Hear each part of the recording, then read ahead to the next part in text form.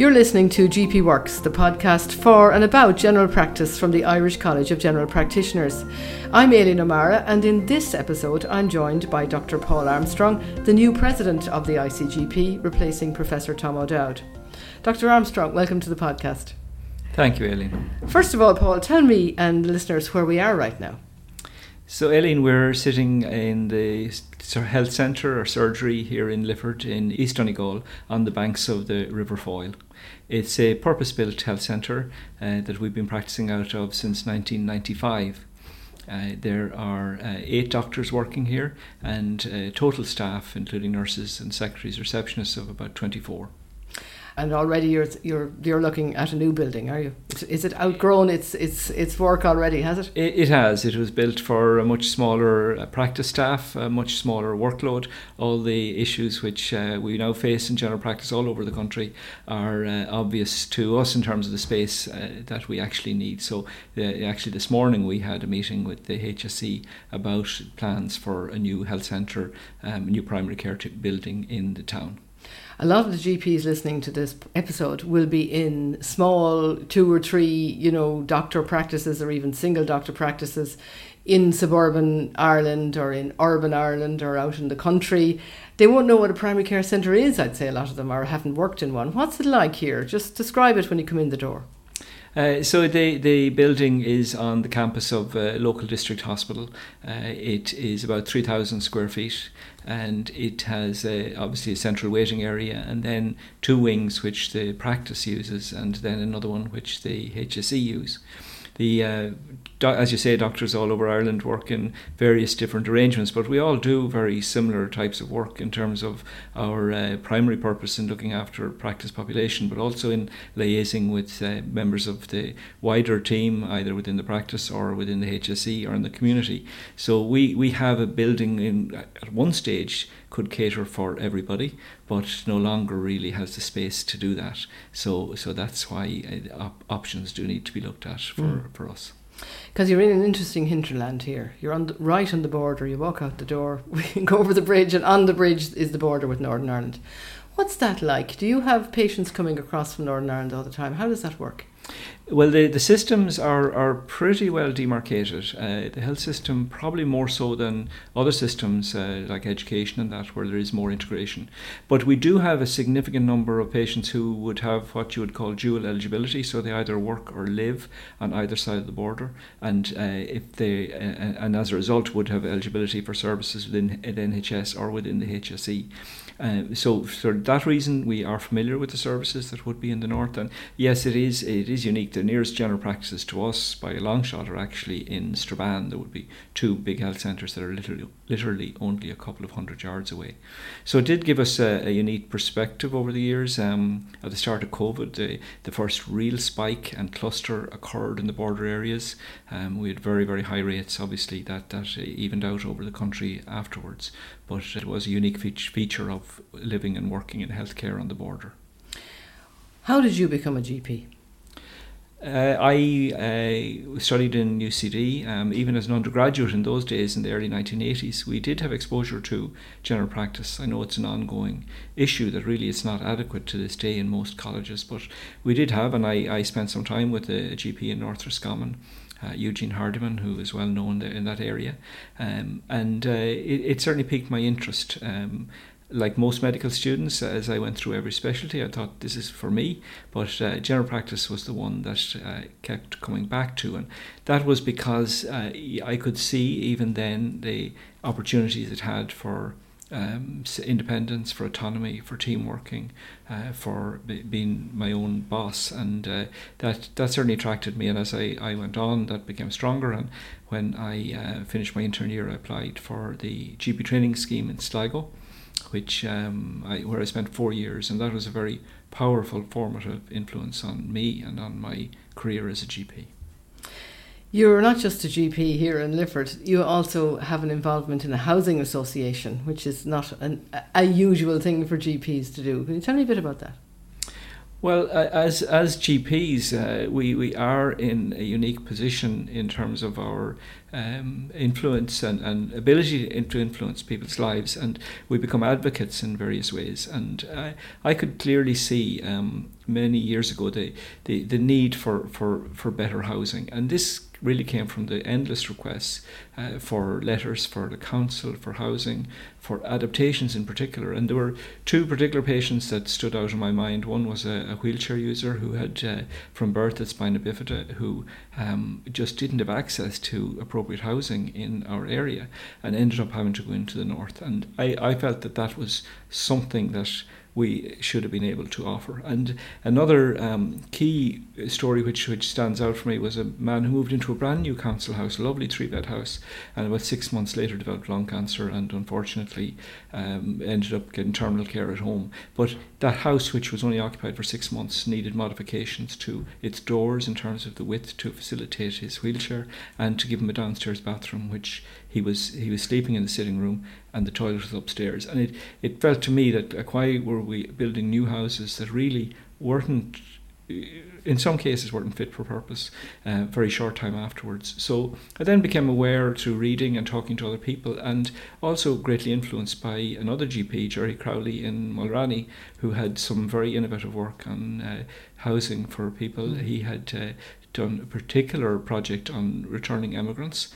So once I became interested, I realised the huge need and demand, and this was at a time when money was available in the Celtic Tiger in the early 2000s.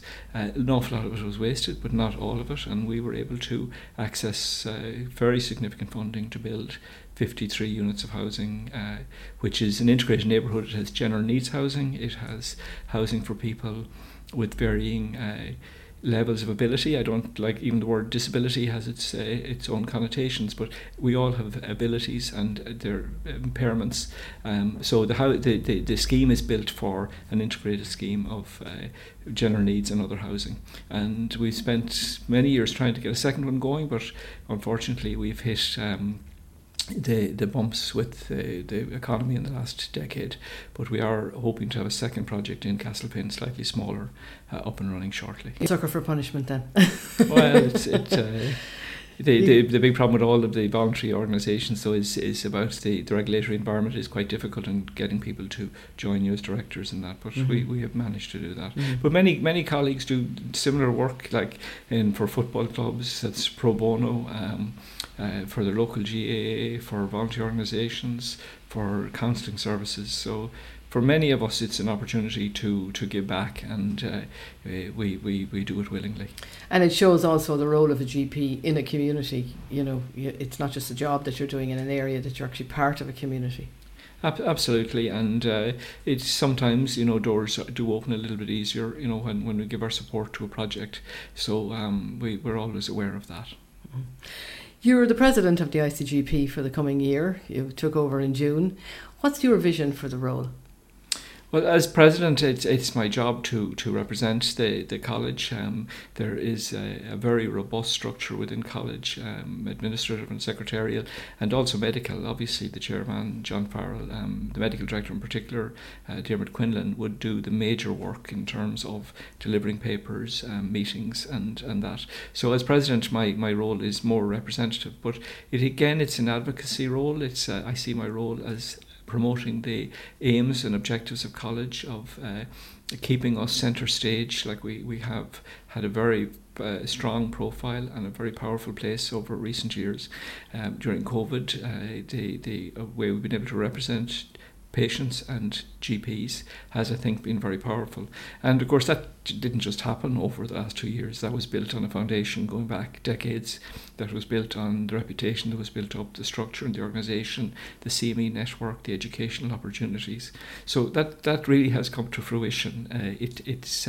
It's great that we've been able to step into that breach so quickly. So my job is to facilitate and encourage and push on with all of that. There's the bigger picture of general practice then from that, Paul. Obviously during COVID, as you say, the profile of general practice, the profile of the ICGP increased hugely. People are much more aware of what general practice is. There are a lot of challenges though to general practice in Ireland now, aren't there? There certainly are, and there are, at the end of the day, we provide services for patients, and they are meeting difficulties, and as GPs, we are struggling to, in some cases, to keep up with all of that. There's a good news story behind all of this, in that our health services have improved hugely in loads of ways. People are living longer. There is a very good chronic disease module which has been introduced recently. Our population is increasing. Our cancer care is better. Our cardiac care is better. But that's all creating difficulties in terms of people living longer with comorbidities and multiple morbidities. And it really is a no-brainer that is going to create greater demand and greater need for services. And because of that, the workload that GPs are facing on a day-to-day basis is increasing. In some cases, it's nearly a breaking point for some practices that are overstretched and under-resourced. And the workforce, there are issues around, we need more doctors, we need more general practitioners, we need more ancillary people working with us in the practices, we need more nurses, we need all of the different people that it needs to provide services. And in some ways, I think this was predictable, and kind of because things were going well, we kind of felt as a society that this will all sort itself out, but it won't without planning. It takes a decade to bring a doctor from undergraduate right through to training. So there are other ways of bringing people in, obviously from abroad, and of improving our staffing and support structures in the shorter term, but there are major challenges there which have to be addressed at a very senior level. And as you say, it takes planning. There are no instant solutions. The college wants to meet the minister about this. Absolutely. There has to be a high-level workforce group set up to review all of this. There are some things you can do in the shorter term, like we've made huge progress with using telecommunications, with using electronic prescribing, but that's really not going to fundamentally address the population needs, the elderly population needs, the comorbidities, the very high expectations that people have. Without the minister and the very senior people taking this seriously and investing in this for the longer term.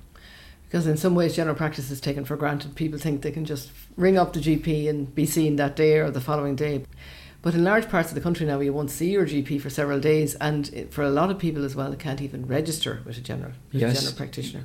Yes, and for many years the GP was the kind of the port of call for everything. We went round with bags in the back of our car, attending road accidents, emergencies, house calls, clinics, paperwork, everything, and they certainly that's completely unsustainable. And yes, there are huge improvements made in different areas, but patients are having difficulty registering. Doctors can only take on so many to work safely and practice safely. There have to be some limits put on that.